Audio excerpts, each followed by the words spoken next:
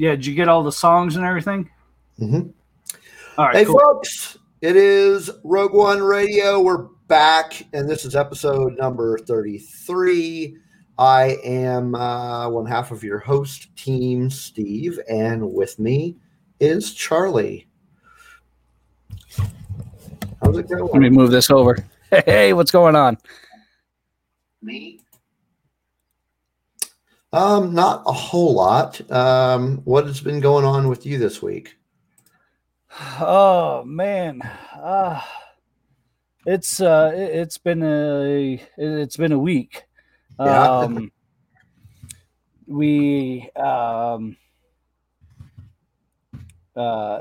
It's the anniversary. Yesterday was the anniversary of me and my wife having a loss.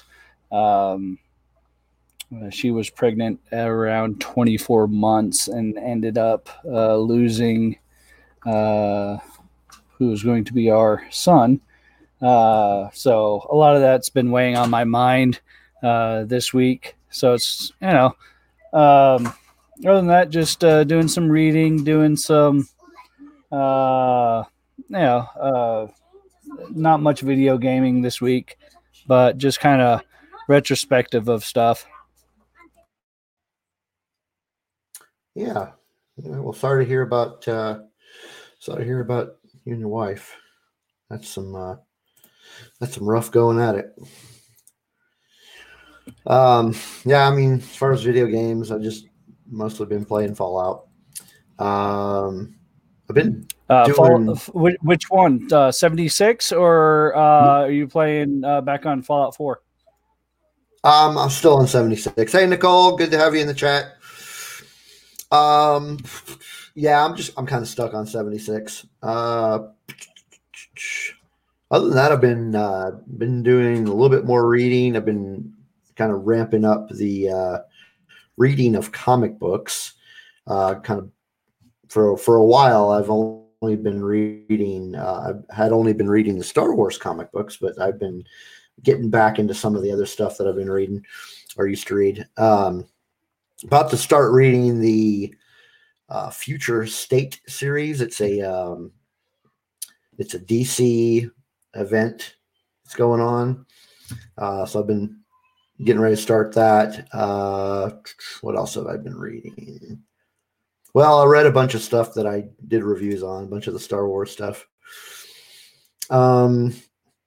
Other than that, I have been watching. I just started watching the show Titans.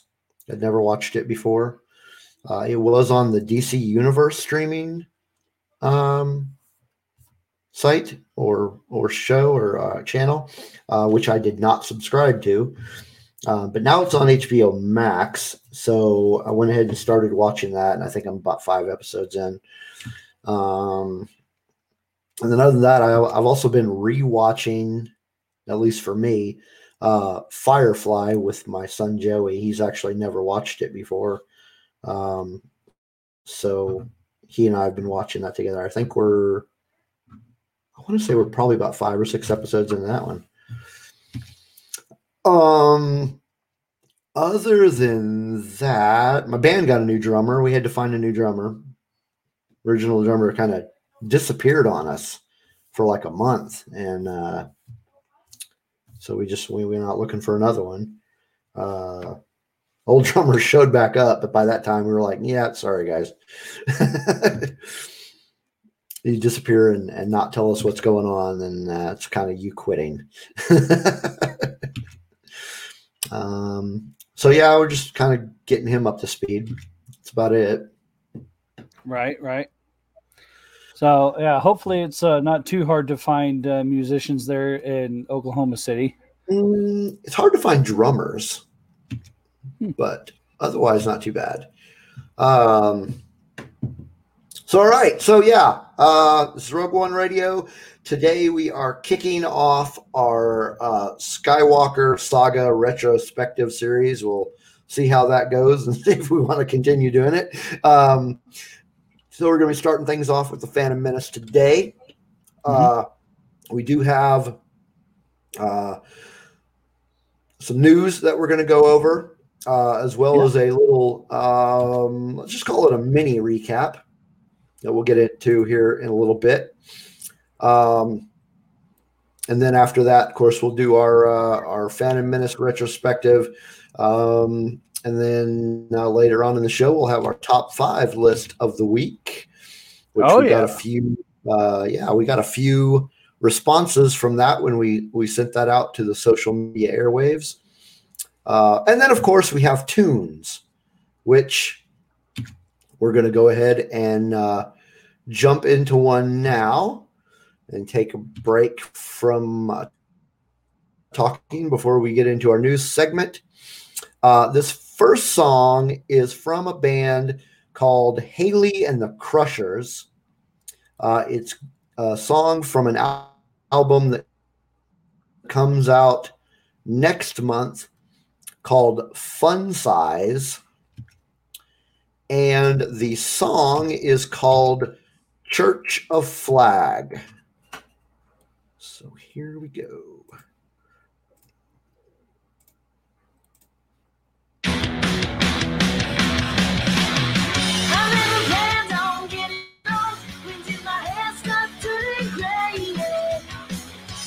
Just a few years ago when I first took the black day, cranked it up to the radio, I never turned it on again. Plugged into the backyard show, I never gave up. I never gave in. I never gave up.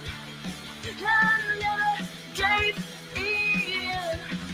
How good energy. Whistles in leather, a sign of the time. That was who we were. This is who we are. That was who we were. The Church of Life.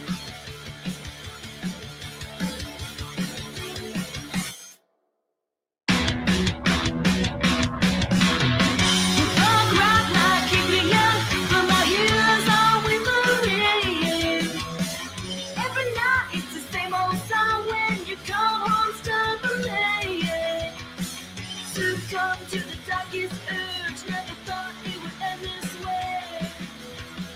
Revenge and vodka, why did you give up?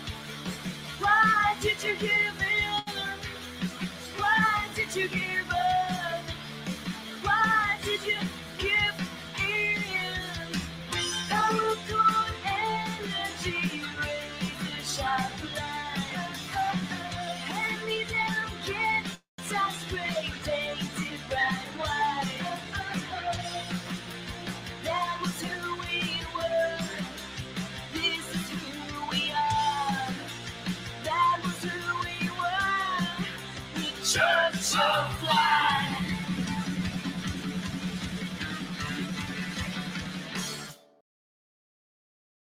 Right, there was Haley and the Crushers with Church of Flag. Good stuff. So joining us during the song was RFB. Keep joining us in the chat. Welcome aboard. Enjoy having these good folks come in and talk to us about Star Wars. The first thing we've got going is our news segment. We've got a few pieces to talk about, not a crazy heavy news week, but there was some good stuff out there. Kind of starting things off or kicking things off. You may already know this, but our Star Wars Light of the Jedi novel that started off the High Republic, which we talked about last week, made the top of the New York Times bestseller list. Yes, congrats to them. Well deserved. So congratulations to Mr. Charles Soule. And I believe the Justina Ireland book also made the bestseller list in a different category. Yes. His was in hardcover fiction, and hers was in, I think it's just young adult fiction, isn't it? Yes. Yep. So it was a great week for our High Republic books, making the prestigious New York Times bestseller list. Yeah. Good stuff. Yeah, absolutely. It's and well deserved. It's a new era. I've only heard positive things about it, and that's kind of strange because we normally hang out on Twitter, and Twitter can be a very negative place sometimes. Everything I've seen so far from Light of the Jedi is just nothing but positive. So I'm excited to see what the future holds for the High Republic. Yeah, it's gonna be great. In other Star Wars news, though, staying in the vein of Star Wars for a second, there was a report.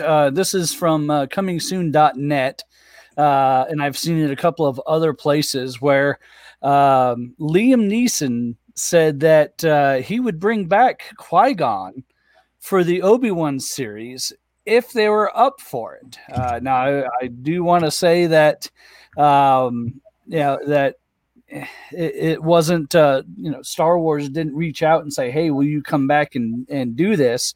But it was just asked, if you had the opportunity, would you like to reprise the role? And he said, yes, absolutely, he would. So yeah, I thought that was interesting news. They didn't burn any bridges with him, and he really enjoyed the character so much that he even has a lightsaber, the Qui-Gon lightsaber, on his desk. So yeah, I'm excited. That'd be awesome to get a reconnection of Liam Neeson and Ewan McGregor, since we're already getting Hayden Christensen one. So yeah, I mean, I don't really see that as a very big stretch to put him in the Kenobi show. Yeah, absolutely. It's to me, it'd be fitting, honestly, to have some. Of course, he would be a Force ghost, and he could teach Obi-Wan. You could get that scene where he teaches Obi-Wan how to become a Force ghost as well. So how to commune. Yeah. So it's I'd rather see that than them try to, especially since he could still get that look, and it's not. I don't think that's something that they would have to like de-age or anything like that. So it should work out well from a production standpoint. Megan has joined us in the chat. Good to have you, Megan. Hey, Megan. She was going to be on the show with us tonight, but she fell a little under the weather, so her voice wasn't up to 100%. So she's joining us in the chat. So it's good to have you. Yeah, welcome, and hopefully you feel better. You've got some other news to talk about too, don't you? I do have some news. Continuing with the bit of news that we talked about last week, which was the rebranding of LucasArts Gaming. They were going to bring back the Lucasfilm games as an umbrella for future works. And last week, we even talked about that, yes, EA has exclusive. I'm all tongue-tied today. They have the exclusive rights for the Star Wars games up until, I believe it's either the end of 2022 or 23. But that doesn't mean other companies can't make games as long as it's released afterwards. And lo and behold, we get this bombshell that Ubisoft is in development for a Star Wars game. And not only is it a Star Wars game, it's an open world Star Wars game. They've listened to the fans. We're getting what we want. Oh, It's absolutely. Imagine something like Fallout in the Star Wars realm. As much time as I spend on Fallout, I could only imagine. Right? I'm gonna be stuck to my PlayStation. It is not the part that has the Assassin's Creed games, because that is Ubisoft Montreal that has those, but it is another division of Ubisoft. So I'm excited to see it. I believe it's their massive group that has this one. So yeah, I'm really, really, really excited for this to see what they're going to do. Is that the group that does Watch Dogs? Yes. So yeah, could we possibly get Star Wars 1313? That'd be nice. Oh man, yeah, which hopefully we'll get some more news on that, and then we'll be able to expound further. But whether it's a more open world aspect of like a Fallen Order, I've also heard rumors that they're going to bring back the Force Unleashed series and do a Force Unleashed 3. I don't know which property that they're going with, but I'm excited for it either way. For sure. Yeah, that's gonna be great. So more things that I have news on that I know some people in the chat will absolutely love to hear. That Stranger Things, which is in production, and I guess they've already started filming season 4, but it's a little bit different than what they have been doing. It's just with all this COVID stuff that we're all having to go through, and the precautions, it's just slowing down the process. I can't pronounce his name. Gatton Matarazzo. I'm sure I just absolutely butchered that name. But said, they're still, enjoying the process. It's just a little bit slower than normal. They're taking their time to do it right. But they are working on it. They're all staying safe, and they're all enjoying it. So I for one cannot wait for season 4 and see what kind of goodness these guys are going to bring. We also know that we're going to get more Jim Hopper backstory in this one. And we also had it confirmed that season 4 will not be the last season. That the writers already know what the ending is. They already know when the ending is going to be. They just have to get to it, and they're in no hurry to do so. So good news for any Stranger Things fans. That's great. I think my kids will be happy about that. I've actually only seen the first season. Not that I don't want to watch the rest of it, and I just haven't got around to it. It's great. Yeah, you need to get into it. Season 2 was I thought a step above, and season 3 just was absolutely off the rails. I love where they're going with it. They left on such a big cliffhanger. I really want to see what's going on there. Nice. What else do you have? Anything? I've got some stuff. Just kind of off the schedule. Did you know that? Did you hear that The Muppet Show is coming to HBO Max? Or no, not HBO. No, Max. I was going to say, what in the world? I thought maybe they must have pulled an old switcheroo on me, but that yeah, was me tongue tied. No, Disney Plus. They're coming to yeah. Muppet shows coming. So any Yeah, Muppet show. it's time to start the music. It's time to light the lights. We're on for a fantastic time on the Muppet Show tonight. Very good. Yes. Pork, pork, pork. All right. So, a few months back, probably late summer, we did an episode about Superman and talked about our least favorite Superman writer, who is currently still the writer.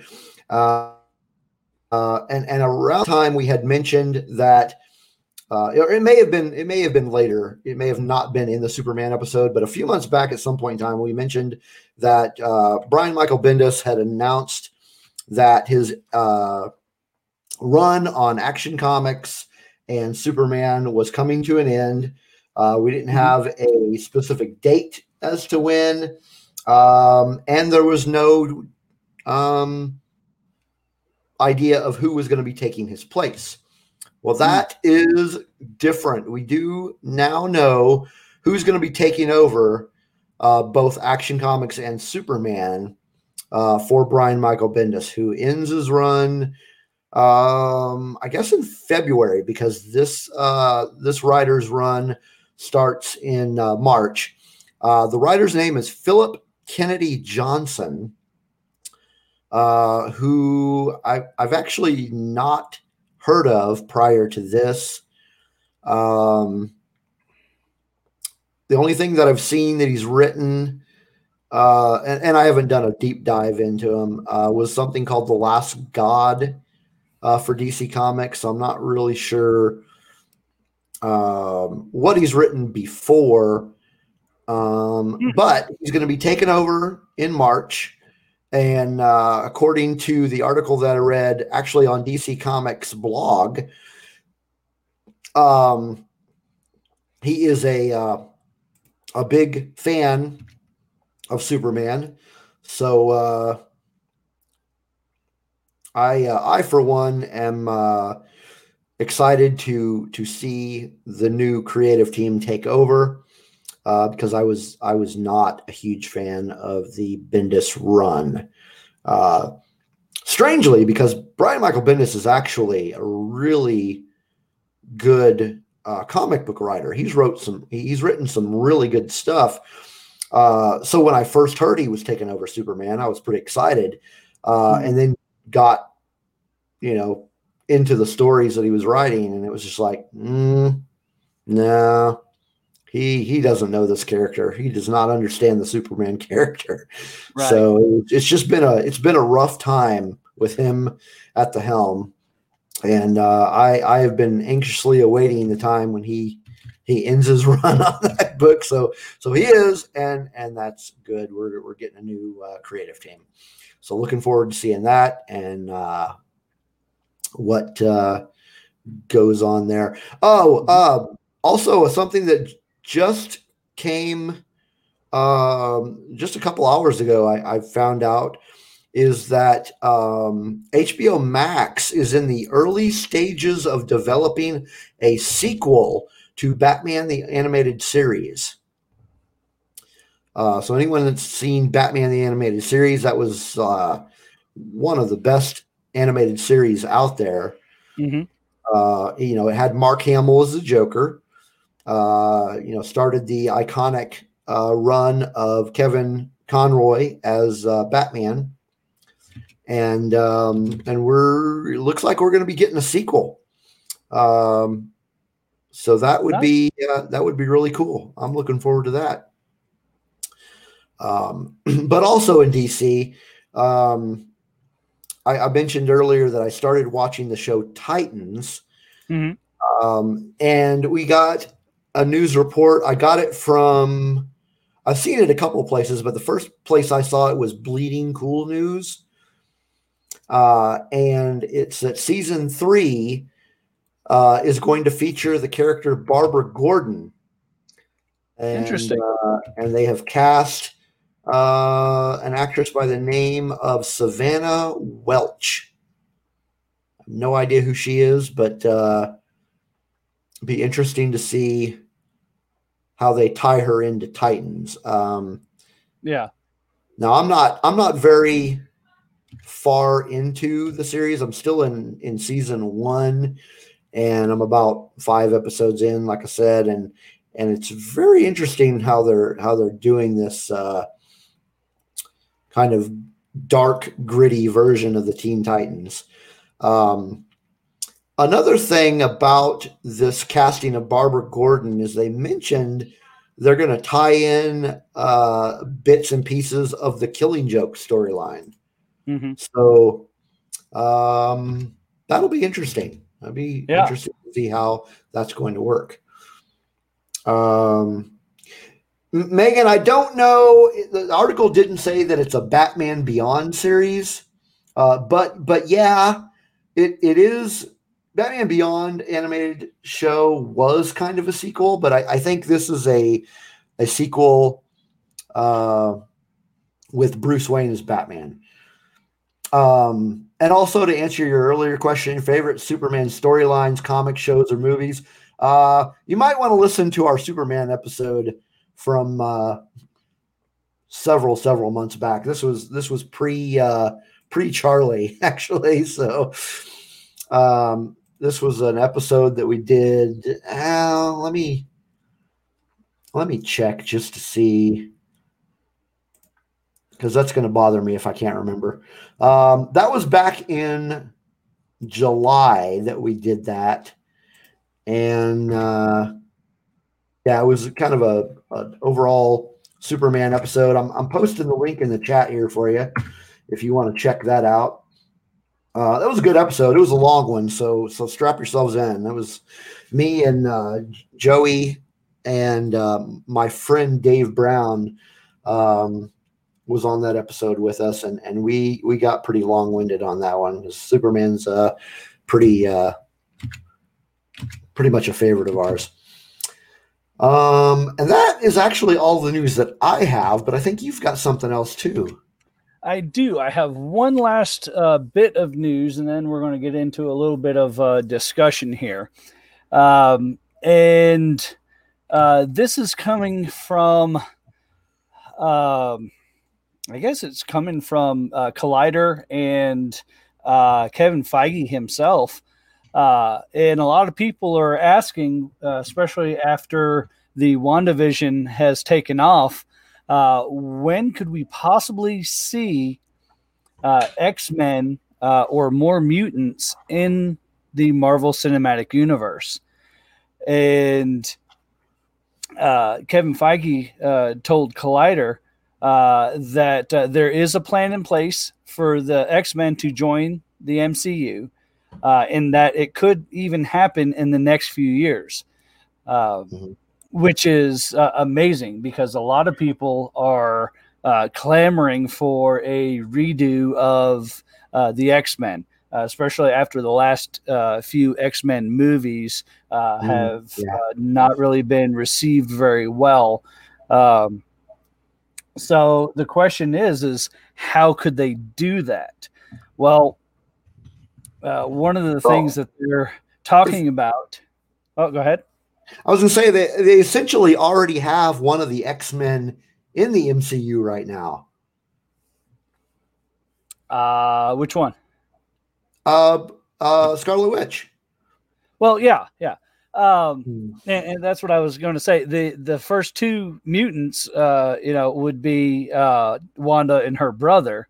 That was shown, but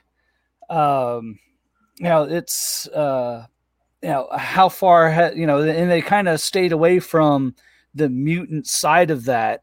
And if I remember right, when they showed them with their powers, I believe they attributed it to the Tesseract. That's how they kind of got their powers. But if I remember right, the Tesseract actually mutated them to do so.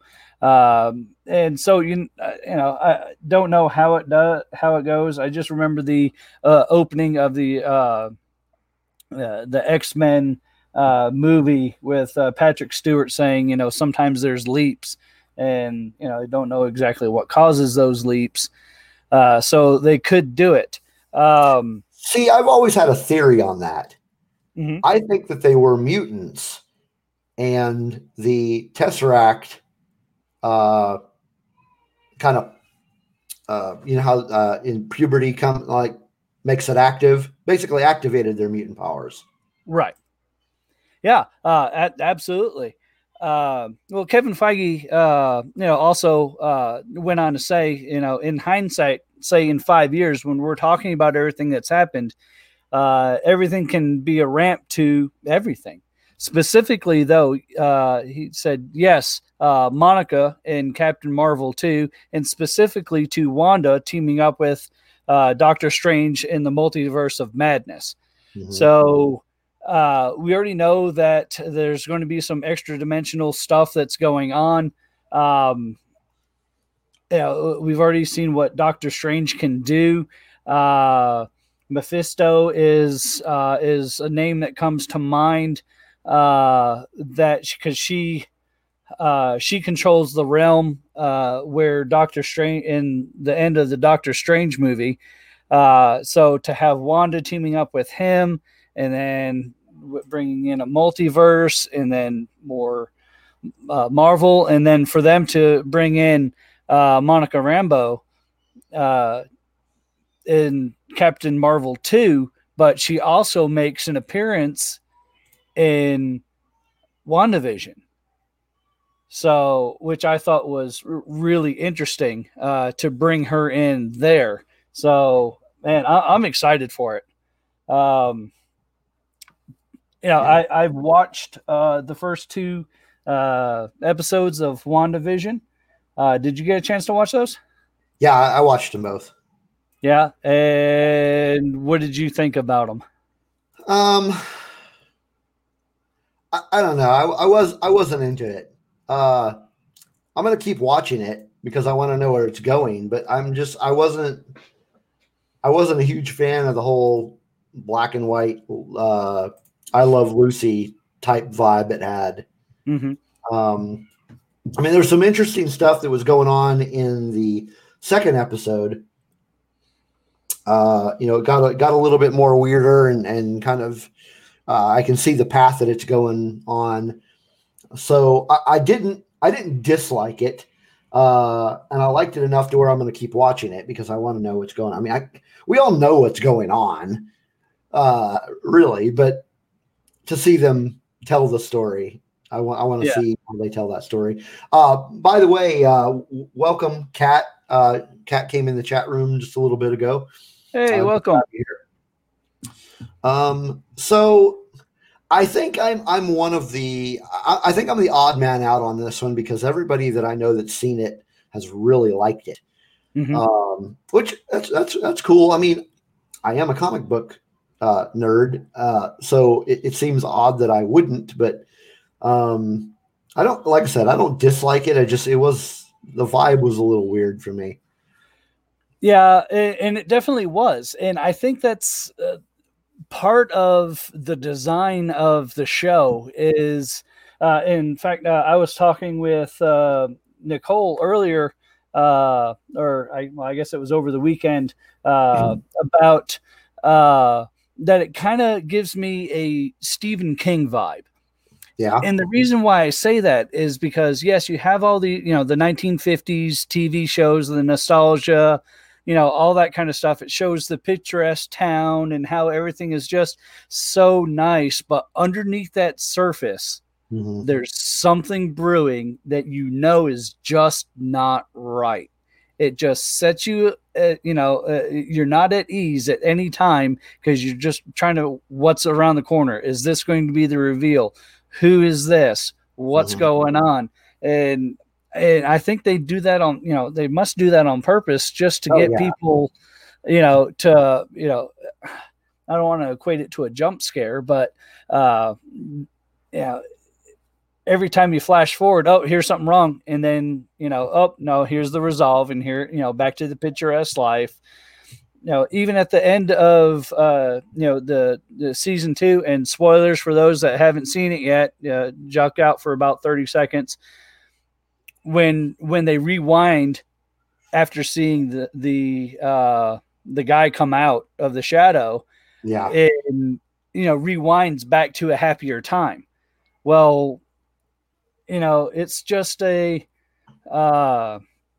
I don't know. It's just kind of creepy, and she's, you can even hear it, and Wanda, who's doing this to you, over the radio, and you just hear it, and even as it pans back from, at the end of the credits, and you see it's actually somebody watching a monitor or something that's going on, right?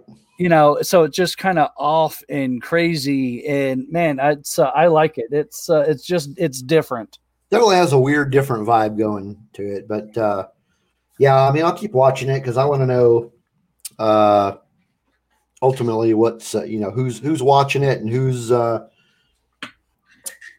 puppeteering everything. Yeah. Which I have my theories of what's really going on, just based on knowing the character Scarlet Witch from the comics. Mm-hmm. Nicole, I think that person, whoever it is trying to snap her out of it. I think you're right on the money there.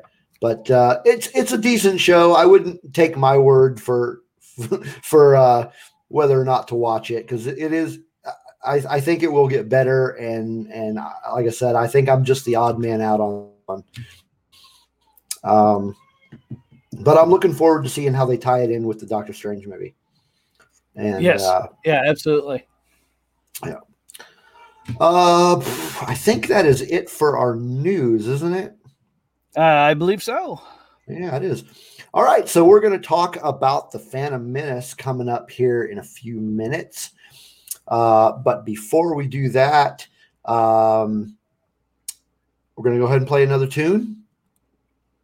This one is by a band called the Costanzas, and they're actually based here in the Oklahoma City area. I think they're actually based out of Norman.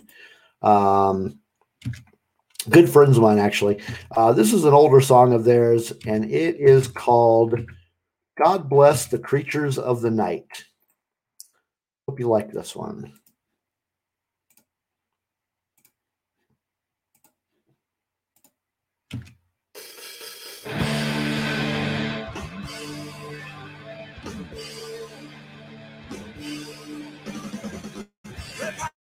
Consciousness within my mortal heart. See blood, she rises for the grave. No one protection, left my crucifix at home. When not all wanted to be saved. God bless the creatures of the night. Save us hiding from the light. Who knew the undead could be so fine? The mind holy parasite. God bless the creatures of the night.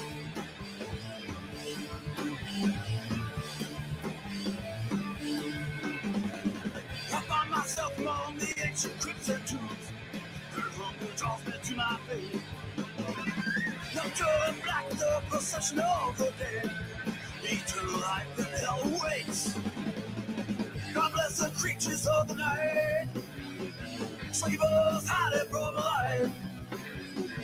Who knew the undead could be so fine? The mad holy parasite. God bless the creatures of the night.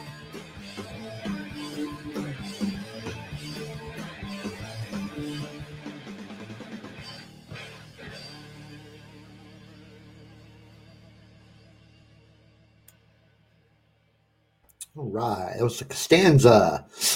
God Short and sweet. Creatures of the Night. Yeah, so they're kind of got a little Misfitsy vibe going on there.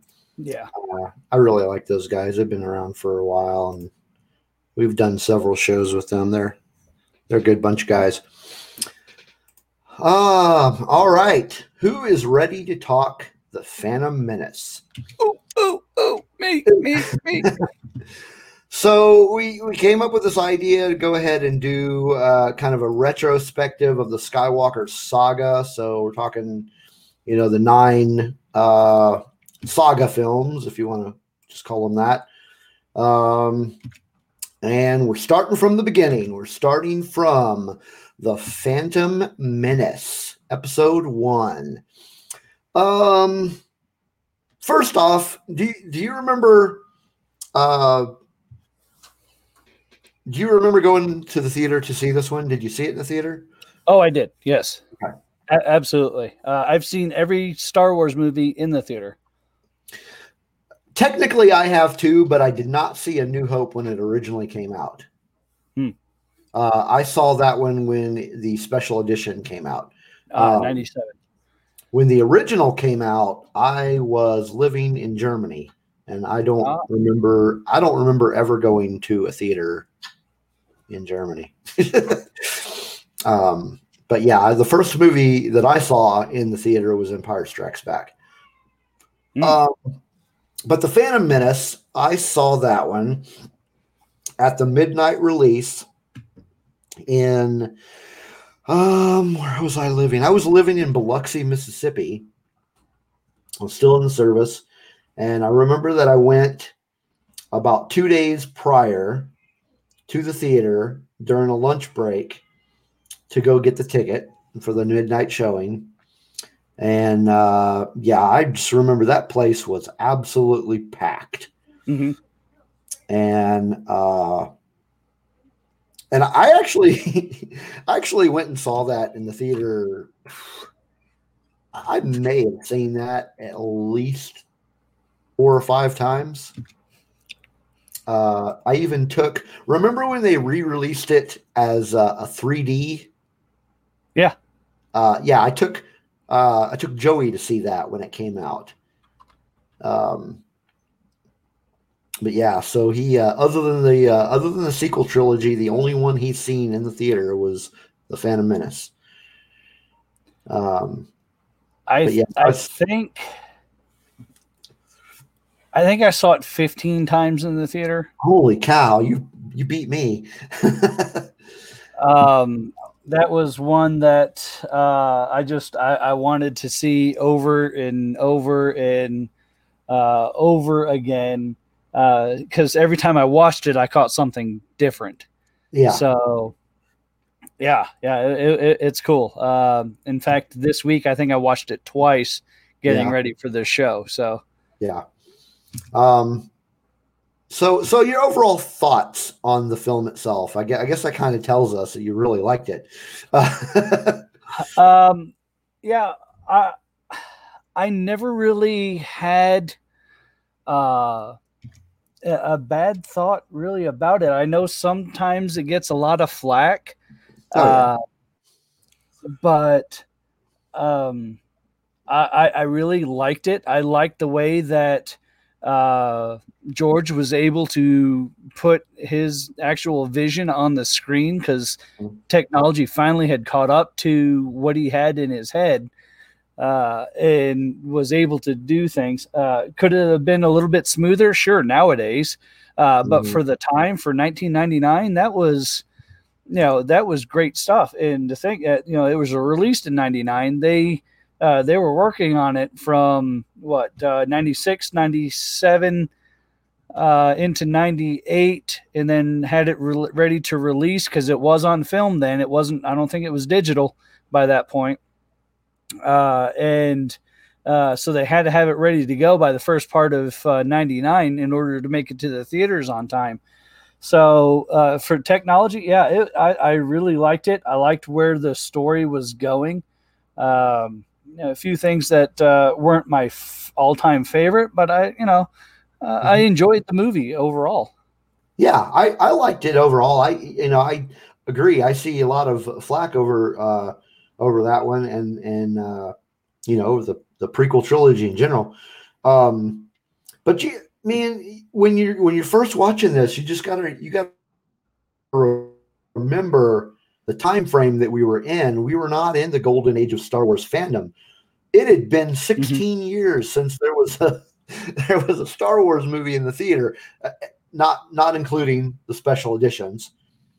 But a new Star Wars movie we had not gotten in 16 years.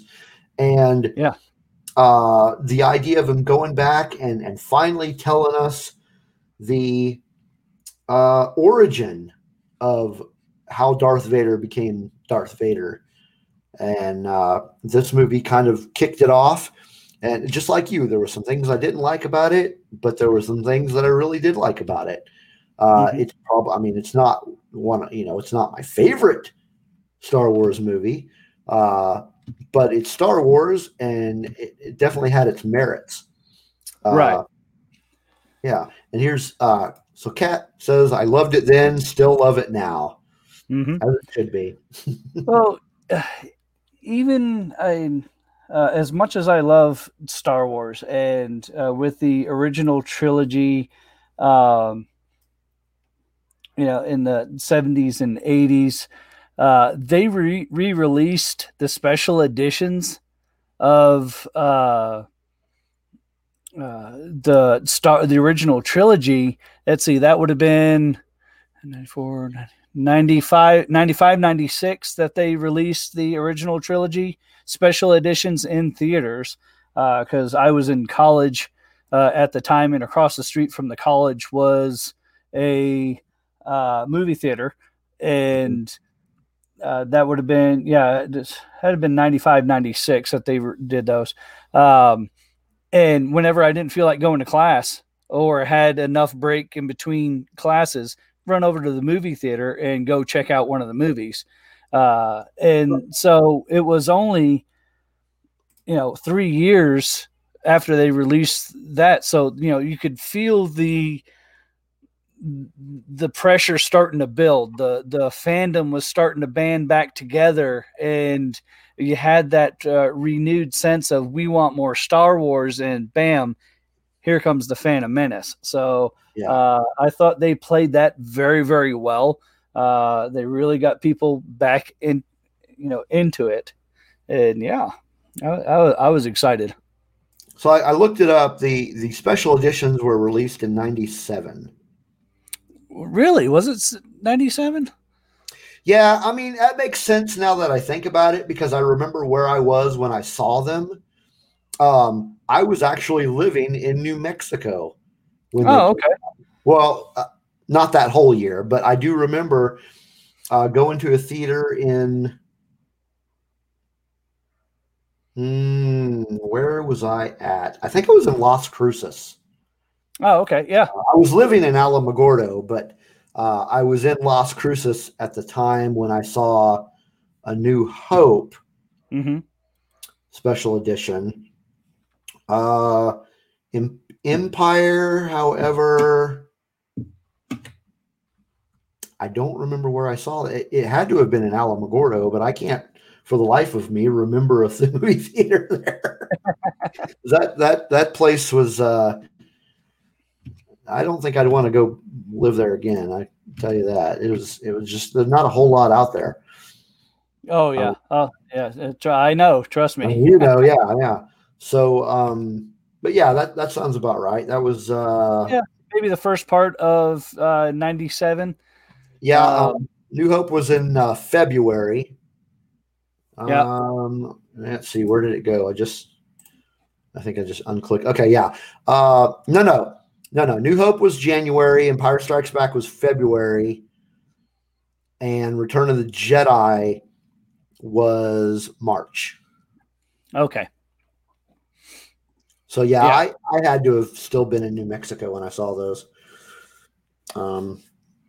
That was I was just getting over my stage 4 cancer when those came out, and sometimes I just I didn't want to sit through class, so movie theater. So do you want to run us through a real quick plot synopsis? Sure. Yeah. Well, let me go back real quick. Some of the things that, and where I was going at with the original trilogy, especially the being re-released right there. The opening crawl for the Phantom Menace. It says turmoil has engulfed the Galactic Republic. The taxation of trade routes to outlying star systems is in dispute. Hoping to resolve the matter with a blockade of deadly battleships, the greedy Trade Federation has stopped all shipping to the small planet of Naboo. While the Congress of the Republic endlessly debates this alarming chain of events, the Supreme Chancellor has secretly dispatched 2 Jedi Knights, the guardians of peace and justice in the galaxy, to settle the conflict. So, even from there, I was already expecting, Jedi. So I'm like, great, awesome. We're going to see more Jedi. And then the Supreme Chancellor, I immediately thought of Palpatine. Or I don't even think they said his name at that point, but it was just the Emperor. So I was expecting, the Emperor to, be the Supreme Chancellor, because that's who we saw was, in the original trilogy. So I had all these thoughts just reading, this opening crawl. It opens up the film. You have the general unrest that's around Naboo. The droids are there. And there's quite a few. It actually surprised me when I went back and watched this time around. Seeing all of the droid ships that were surrounding the planet, and I never really took stock of that before, but you could actually see them. And then the Jedi Knights come in, and it's you get the quick wit of Obi-Wan. Let's have patience of Qui-Gon. Things just don't turn out the way that they're supposed to. The Trade Federation tries to kill off the Jedi.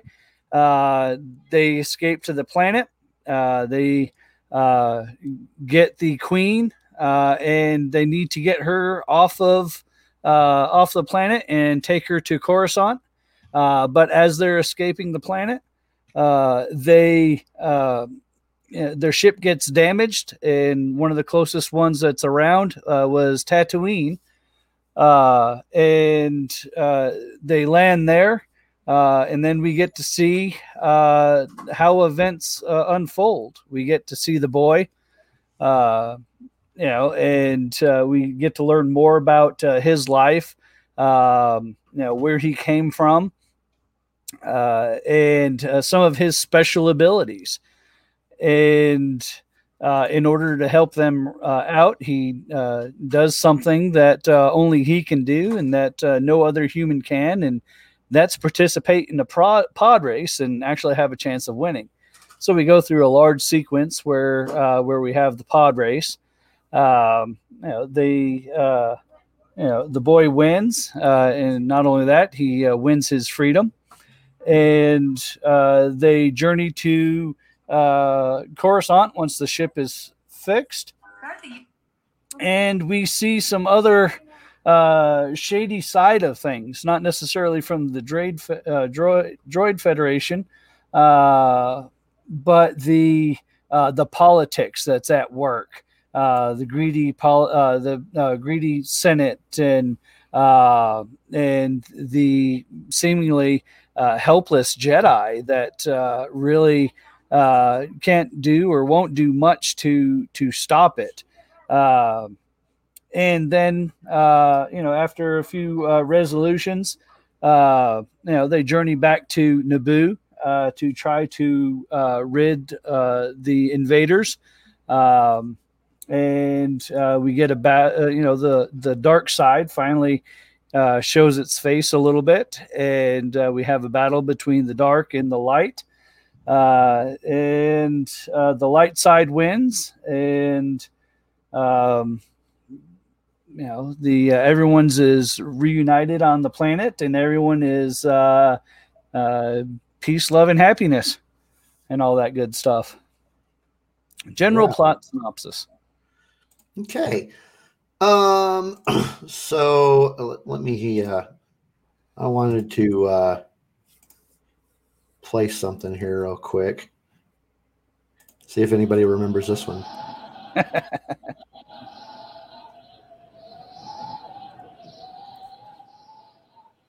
A long, long time ago, in a galaxy far away, Naboo was under an attack. All right. Yeah, that's enough of that. I don't want to get dinged with copyright infringement.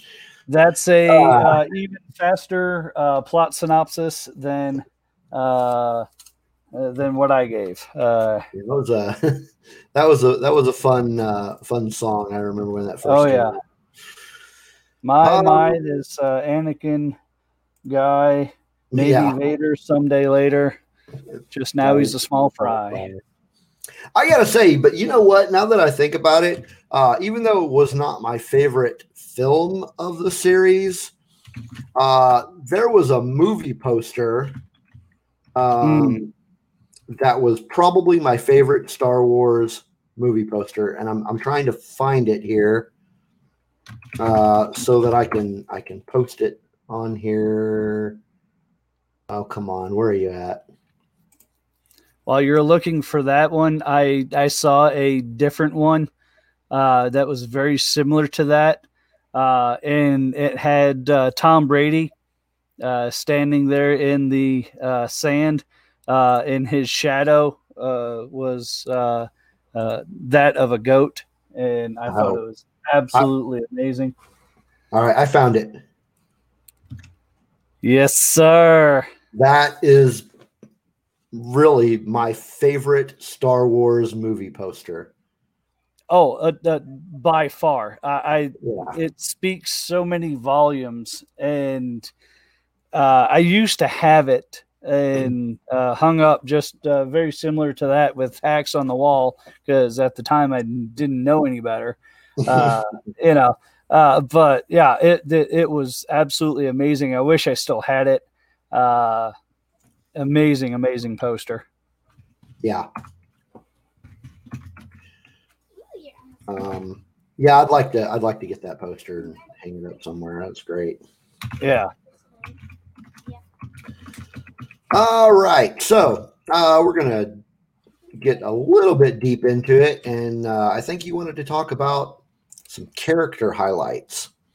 Yeah, when we were discussing what to talk about, there's so many things that we can, whether it's thematic elements or whether it's character association or anything.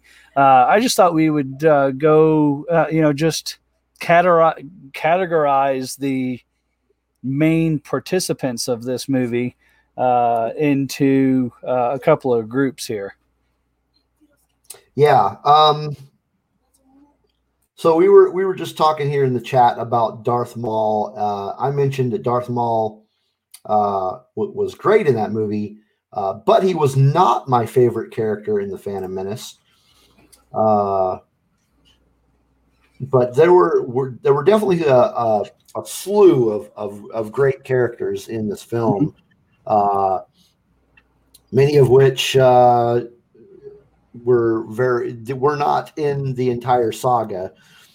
Like Darth Vader or Obi-Wan or C-3PO.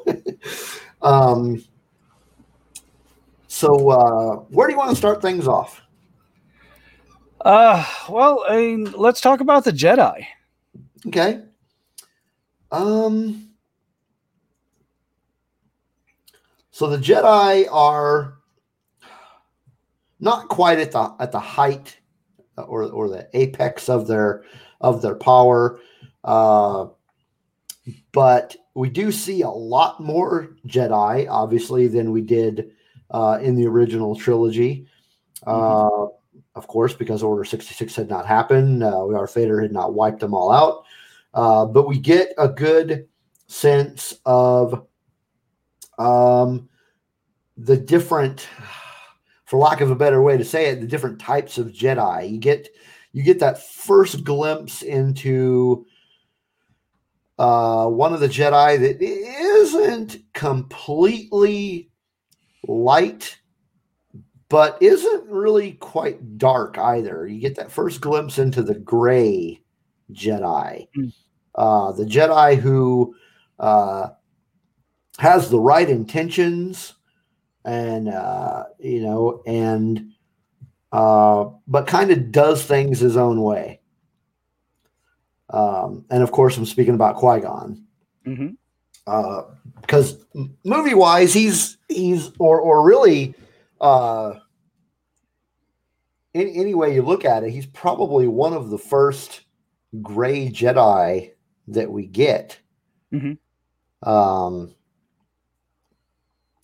So you don't get a whole lot of sense of the Force itself, except for the fact that we have now brought the movie has brought kind of science into the Force. Yeah. But yeah, the Jedi, you know, at the central piece of this movie, of course, you've got Qui-Gon and Obi-Wan. You know, the rest of the Jedi don't show up until later in the movie. So you kind of learn about the Jedi from those two. Yeah. Yeah, I agree. Just with the from the very opening of the film, and you have Obi-Wan, and he's kind of that swarmy, you know, sense of humor kind of, you know, thing. You were right. The negotiations were short, and Yeah. you know, it's just not something that I would have imagined him to be, and then versus the very stoic, Qui-Gon, and you can already see that there's a division within the Jedi, because he's, but I've got a bad feeling about this, or and Qui-Gon kind of chides him, but Master Yoda says, I should pay attention to this, and he's like, yeah, but not forsaking the present, don't pay attention to the future, but keep your mind here and now, kind of keeping him, I don't know, you almost could see a division there, in the way that T was, wanting the child to be trained, and the Jedi telling him, nope, he can't do it. It reminded me a lot of, Empire, with Yoda's, not wanting to train Luke, oh, he's too old. Yeah. Oh, too old to begin the training you are. So, we see a lot of it, kind of play out. And yeah, they just kind of stumble over each other. And I don't know if that's just because the what we know to come later and the dark side is clouding things. But it just seems like, you have the Jedi, and they have all these different viewpoints. And then you have, Lord Sidious, that is controlling the, the Sith side. And, he's very matter of fact. He's very, he's has everything planned. He's already trained his apprentice. They're not going to be any match for you. He knew what was going on. He had all the planning. He was all together. And then you have the Jedi who are kind of scattered all over the place. Yeah. So, that's my thoughts on the Jedi in that movie. Yeah, and as far as Obi-Wan goes, I think, and even Qui-Gon, I think they cast those two roles perfectly. Oh, I agree. Ewan McGregor as a young version of the character, made famous by Alec Guinness. He did a masterful job doing that character. Yes. And Liam Neeson was perfect in that role too. He as Qui-Gon. He really portrayed what I think George was trying to get us to think about Qui-Gon. Mm-hmm. I actually think that him being cast as Qui-Gon led him to be cast as Ra's al Ghul in Batman Begins as well. The very gray type of character, middle of the road, So yeah, I thought that was pretty cool. It's very, very similar outlooks and ways of thinking. I don't think that they could have been cast any better. Yeah, by the way, that's actually one of my favorite movies. Batman Begins. Yeah. Yeah. He did a great job in that movie. Okay, let's talk about Darth Maul. Sure. So we've got a character who was very hyped up prior to the film being released. And again, I think cast pretty well. I mean, you really, for that type of character, you really had to get somebody that was athletic. And they did a really good job with Ray Park.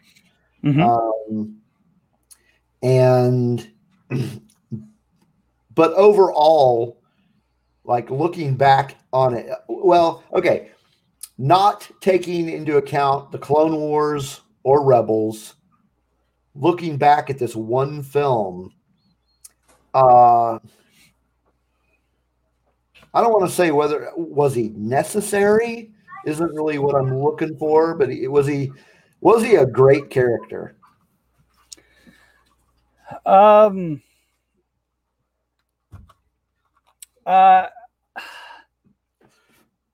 No, but yes.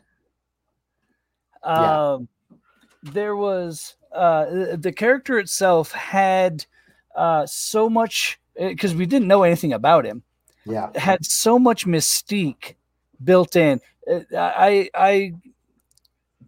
I feel the same way about Maul as I do about Boba Fett. There's just enough draw to, the costume.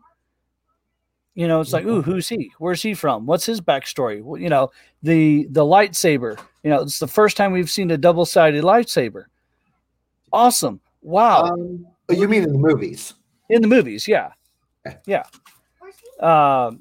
So, it's like, right, awesome. Let's, who's this guy? And then he got the Boba Fett treatment, got beat by a blind guy with an oar. It's just, it was over after a quick flash. And then it's like, oh, well, okay, well, maybe, Lord Sidious didn't train him as well as he thought, or, it just, I don't know. I really, but after seeing the movie, I was like, wow, we got gypped in that. I thought we were going to see something huge, but it also ignited that fire where I wanted to know more about, well, who's this guy? Where does he come from? Yeah. That's a good way to put it. I feel like we got gypped. Yeah. Because I thought he was going to, he was really hyped up. But aside from that, I was really excited about I was really excited to see the apprentice of the man that was going to become the emperor. And I really wanted to know more about him. And then they axe him in the first movie. And it's like, yeah, well, yeah. That was disappointing. But yeah, I agree. Nicole says that he not necessarily my favorite villain, but he is a very cool villain / character. I would definitely agree with that. He is interesting. I liked him a lot more after having watched Clone Wars and Rebels. Yes. And then when we get to see him at the very end of Solo, mm-hmm. I was like, oh man, this is gonna be great, thinking we're gonna get more of that. And yes, lo and behold, we still don't have a sequel to Solo. But Darth Maul is a very, like I said, mysterious and interesting villain. Yes, and I think he was there to do what he was meant to do. He was there to kill the person who was meant to train Anakin, and then kind of lead Anakin down on that path to eventually become the apprentice to Darth Sidious. So let's go ahead and jump to, I guess we can call it the white elephant in the room. Let's talk about Jar Jar. Oh, well, as I like to call him, Darth Jar Jar, because I still had high hopes that we would have gotten that arc in the future movies, that he was a more important character than what we had gotten. And not just Jar Jar, but the whole Gungan race at all, I thought was abysmal. I hated it. Absolutely. And the reason why, and the only reason why, is the accent. And I know that we get a lot of things about accents in the Star Wars universe, but even if it was something more like, in Irish brogue, or more of a native Russian tongue, rather than the Or a Misa, Boston accent. it made them even. There are other ways. If he was trying to portray them as not intelligent or not as intelligent, I'm not sure what the reasoning for the accent was, other than to just have them apart. But if he would have given them another type of accent and straight dialogue, rather than the fumbling and bumbling of the words that they're trying to use, give them an alien language with some subtitles, something. And I don't mind the character and the whole marketing. And I think that they were trying to go with like what they captured with the Ewok craze of Return of the Jedi. If you have something cute and, endearing, then you have more merchandising possibilities. But it really got to me. Now, Jar Jar itself, I don't mind him as a character. I think Ahmed Best did an amazing job with what he was given. Mm-hmm. I just, I can't. Yeah, no. Yeah, no. I think Ahmed Best did an amazing job with what was written. I just think what was written was not very good. Yes, I agree 100%.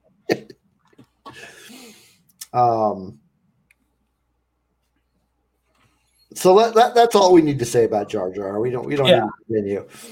The next character I want to talk about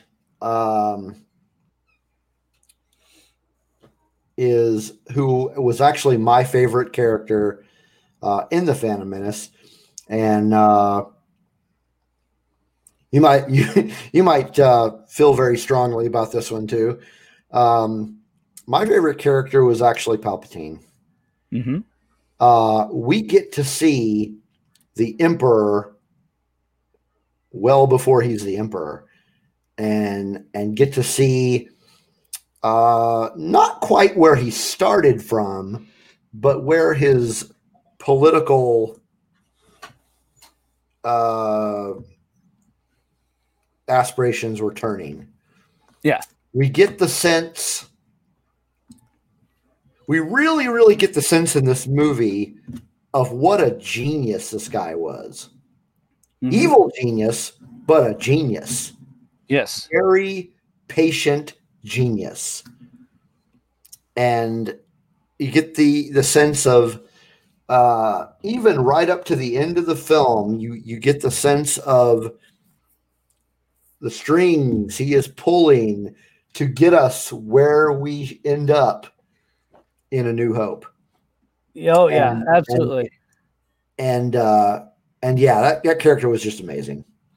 That the one line that he delivers at the end, Oh, you know, we'll watch your career with great interest. And, yeah, you will. and I'm like, okay. Yeah. Yeah.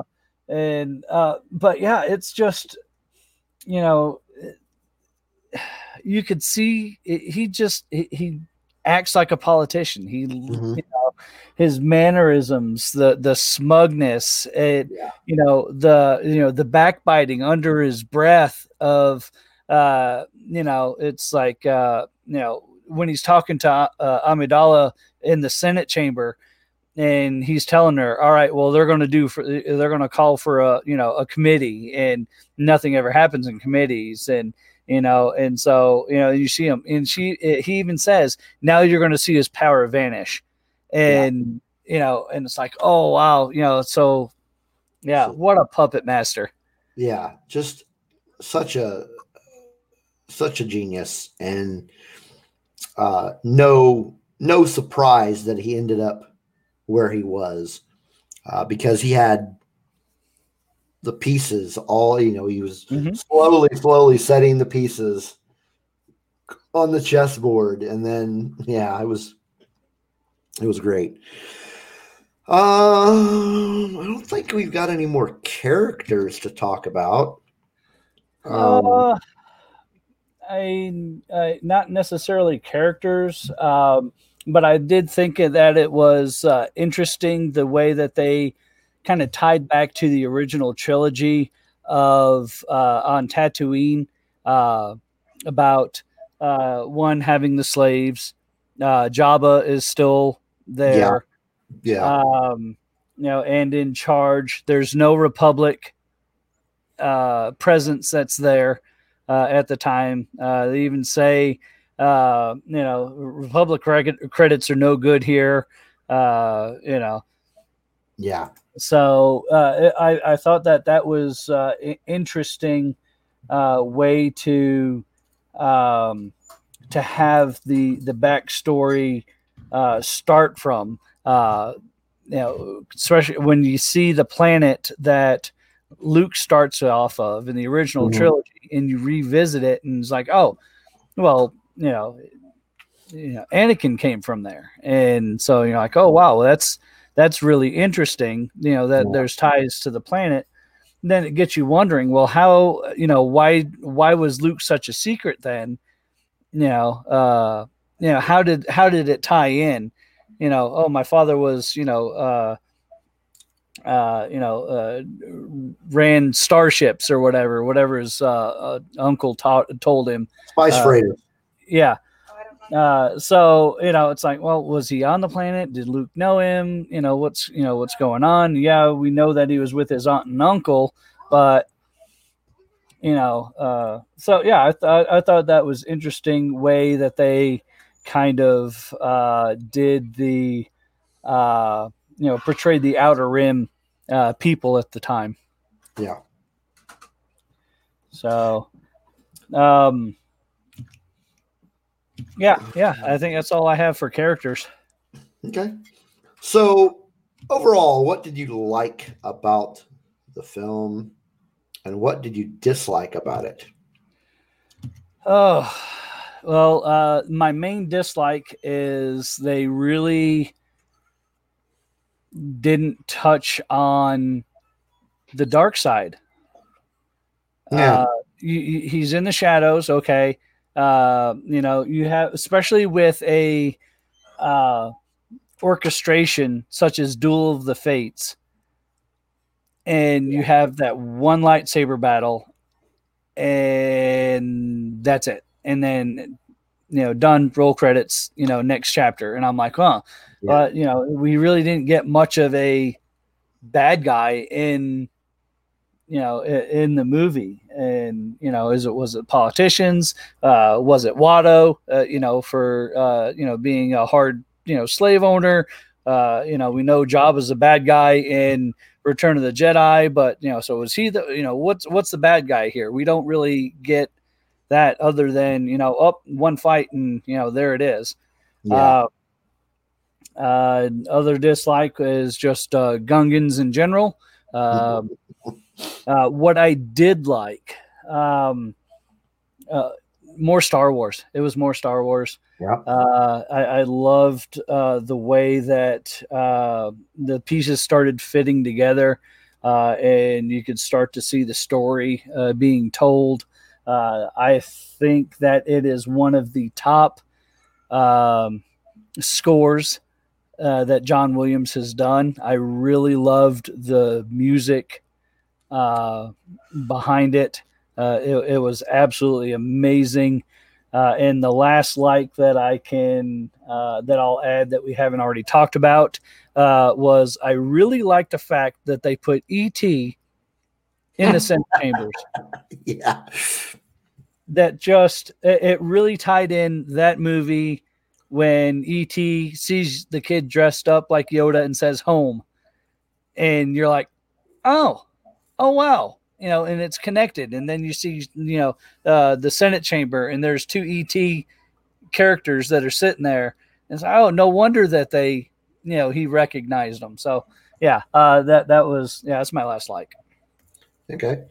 I'll start off with my likes. I really like that we got a sense of how politics in Star Wars works, at least in the leading up to the Empire.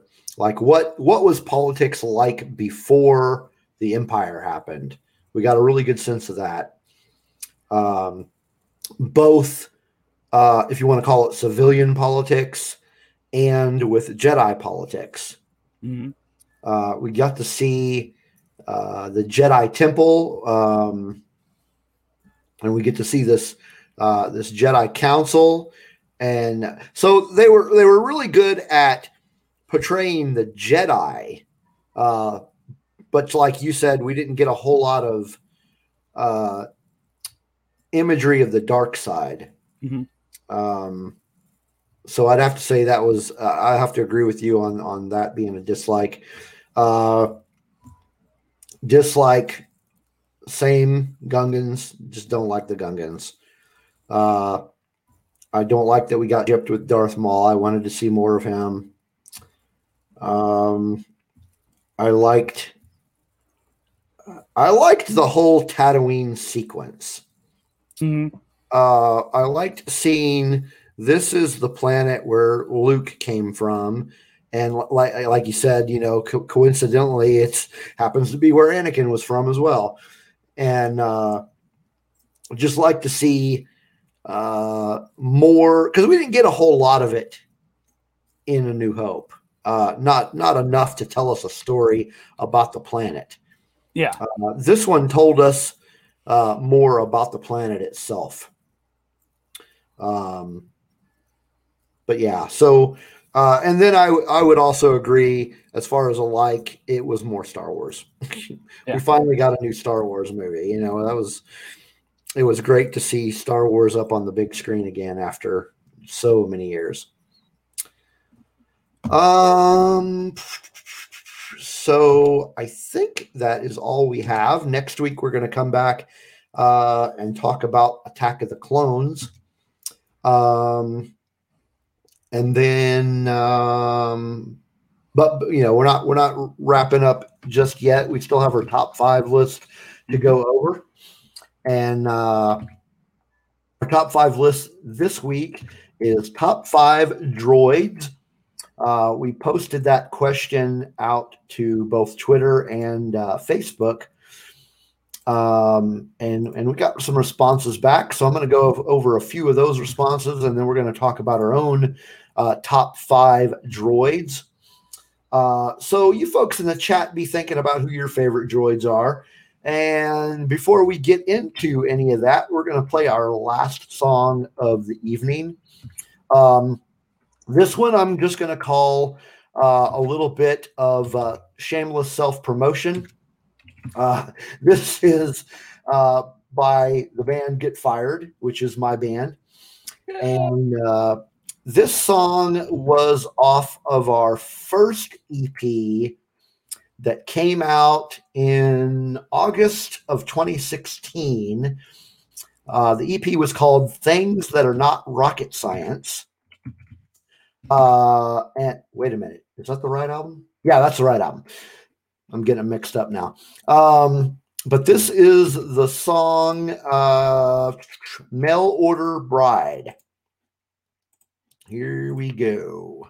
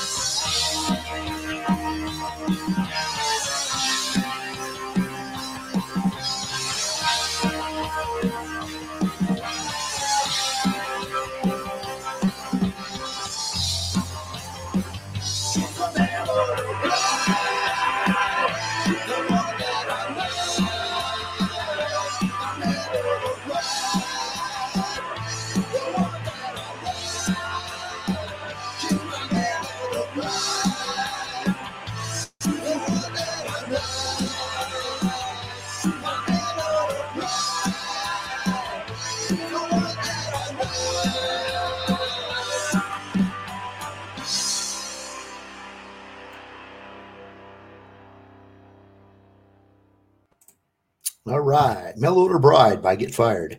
You know, it's amazing what a personnel lineup change will do for a song, because that song sounds totally different now.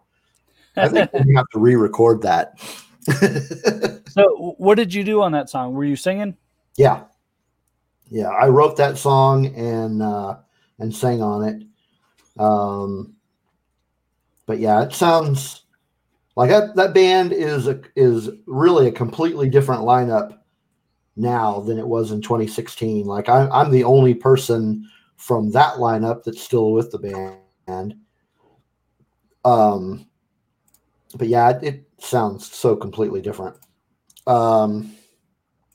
Anyway, moving on. Top 5 list. We are doing top 5 droids. So let me get my notes pulled up here and go over some of the answers that we got. Most of the responses we got were on Facebook from a Star Wars group that I am a member of called the Outer Rim.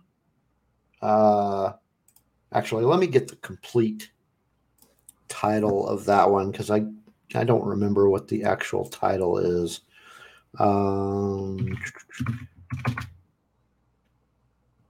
And pulling it up here. Okay, yeah, it's just the Outer Rim, a Star Wars group. So most of the responses came from that group. So Caroline, her favorite is BB-8. Jebediah, IG-11 from Mando. Brad, his favorite is Chopper. James was R2-D2. Thomas was K2SO. One that just came in today, Holly, actually gave us a list. She didn't give us a 5. She gave us 4. Hers was R2-D2, K2SO, C3PO, and BB-8. And the last one I've got on here, here's a different one. He did give us 5. And we've got HK47, okay, R2-D2, K2SO, BB9E, and CH10. And then over on Twitter, Nicole, who we all know as PeaceLove _SW, said R2-D2, C3PO, and BB-8. And looks like we got a few in the chat room as well.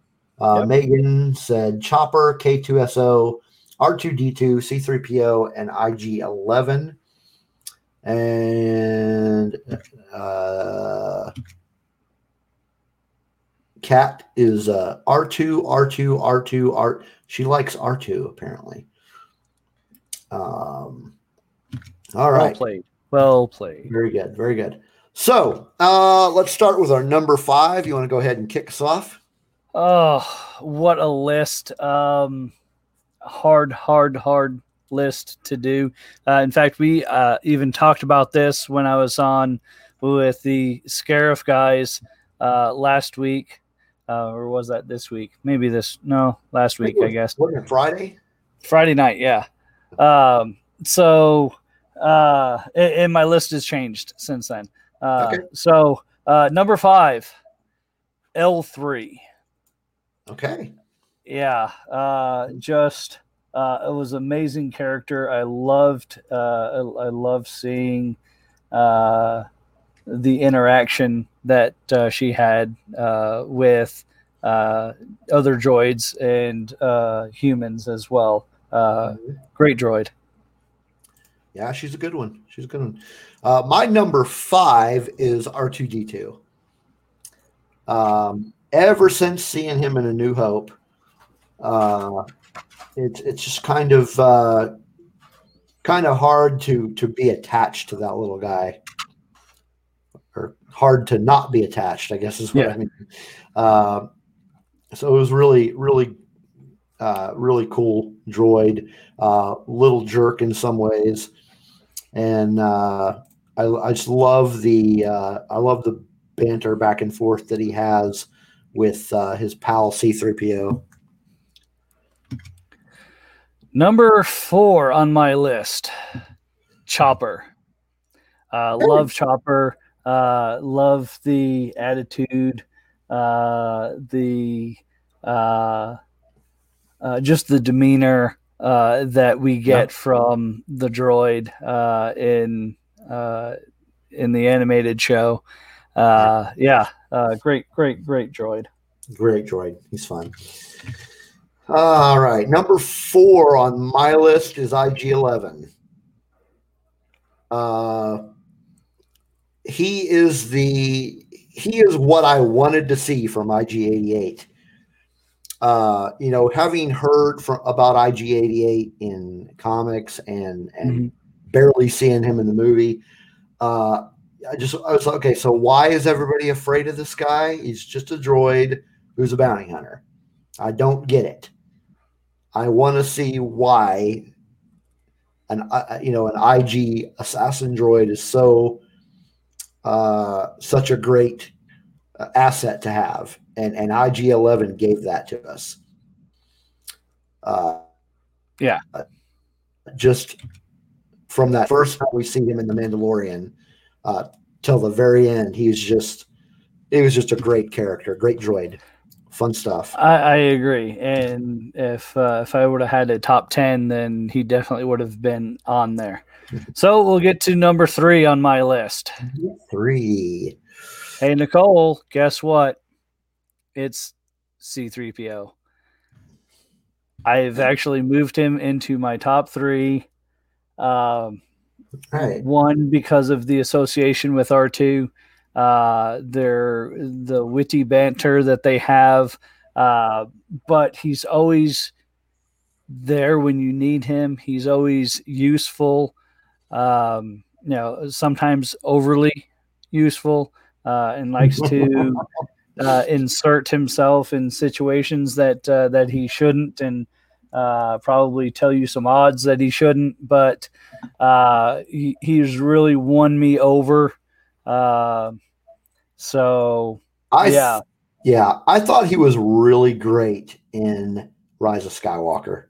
Yes, that scene with Babu Frick and just the whole movie. These things, Babu Frick, he's one of my closest friends or oldest friends, and C-3PO was great in that movie. I loved him.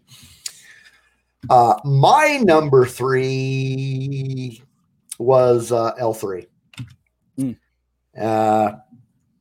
I love the whole revolutionary droid idea. It was great, and I love that movie specifically focused. When it focused on her, it kind of gave us a glimpse and a better understanding of Han's connection to the Falcon, and why he was always talking about go talk to her. And I mean, we know men call their cars her, but this was it brought it a little closer to home in that the Falcon was really L3. I mean, it just solidified that connection between Han and the Falcon, and just the whole connection between her and Lando was amazing too. It was great. Yeah, even when 3PO says, well, she has a strange dialect, and I'm like, okay, yeah. See, Megan got it. Hopefully, I said that before I saw it on the screen. But Megan and I said the same thing. It was no, not that one. Why the Falcon had a strange dialect. Okay. Yeah. So yeah, that's cool. So number 2. K2SO. I mean, how can you beat a droid that says what's on his mind and all the time and gets away with it? And I think what really sealed the deal for me was the smack that he gave Cassian. There's a fresh one for you. That just absolutely was amazing. I loved to see him in that movie. And the great part is we're going to get to see more in the Cassian series. We are. So we are. Yeah. So I can't wait. My number 2 is K2SO also. Love them. That was great. Smack and just the conversations that he had with both Cassian and Jyn Erso. It was just he's just amazing. He can't. It's going to be hard to beat him, but somebody did beat him on my list. Yeah. Why does she have I'm really looking forward to seeing him in the Andor series, and I'm really looking forward to seeing Alan Tudyk portray him again, because he did a great job. He's one of those hidden favorites, one of those hidden gems. You get him from Firefly. Another show that he was in that I thought he was really good in, kind of not the normal type of character he usually plays, was in a series, a very short-lived series, kind of like Firefly, called Dollhouse. That was a series also created by Joss Whedon, but he basically played the antagonist in that show.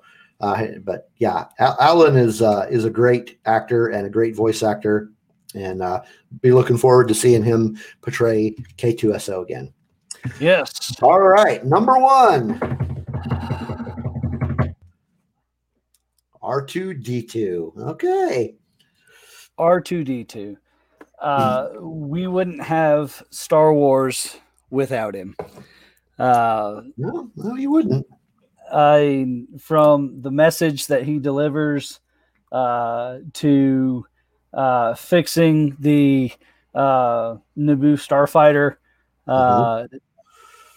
to providing the rest of the map for to get to Luke. He's always there. He might be a little bit smart in the mouth, but I think we can see that I kind of enjoy those kind of characters.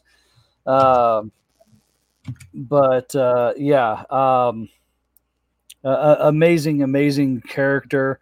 And I think what really gets me there with R2, probably even more than C-3PO, is when they first started making these movies, there was an actual person inside R2.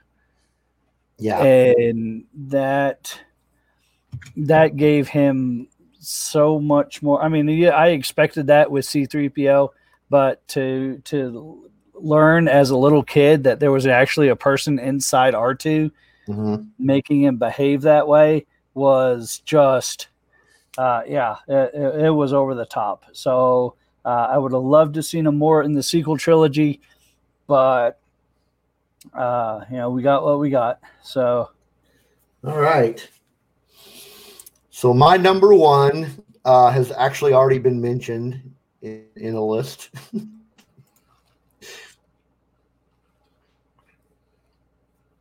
And it is right there. Chopper. Chopper's my favorite. He's just hilarious. He's obnoxious. He's almost like he's R2D2 set up to 12. Yeah. Just obnoxious and helpful when he wants to be, and very not helpful when he doesn't want to be. He's a great addition to the Ghost crew. And he is my favorite droid.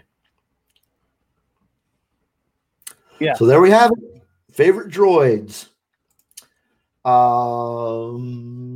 Let's see. So I want to thank everybody for jumping into the chat with us. Nicole, Kat, Megan, RFB, having some discussion about the Phantom Menace with us.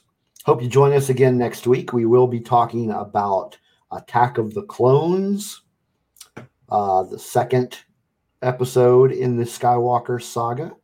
So what's the over under on us mentioning sand? Let's not mention sand. I don't like sand. We can discuss that when we talk about our dislikes about the film.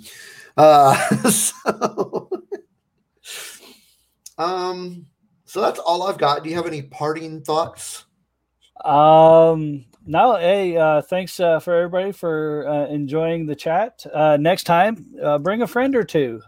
We always have more fun when there's more people to bounce our crazy ideas off of. Make sure you mention it for a friend or two. Maybe they can come in. I think next week we're going to have a guest join us, and we'll see how that goes. But yeah, if you're listening to this in the podcast version, appreciate you listening that way as well. Come on in, join us in the live chat. Heck yeah. All right. Thanks for everybody for listening. This has been episode 33 of Rogue One Radio. And we hope to see you next week. May the Force be with you. Absolutely.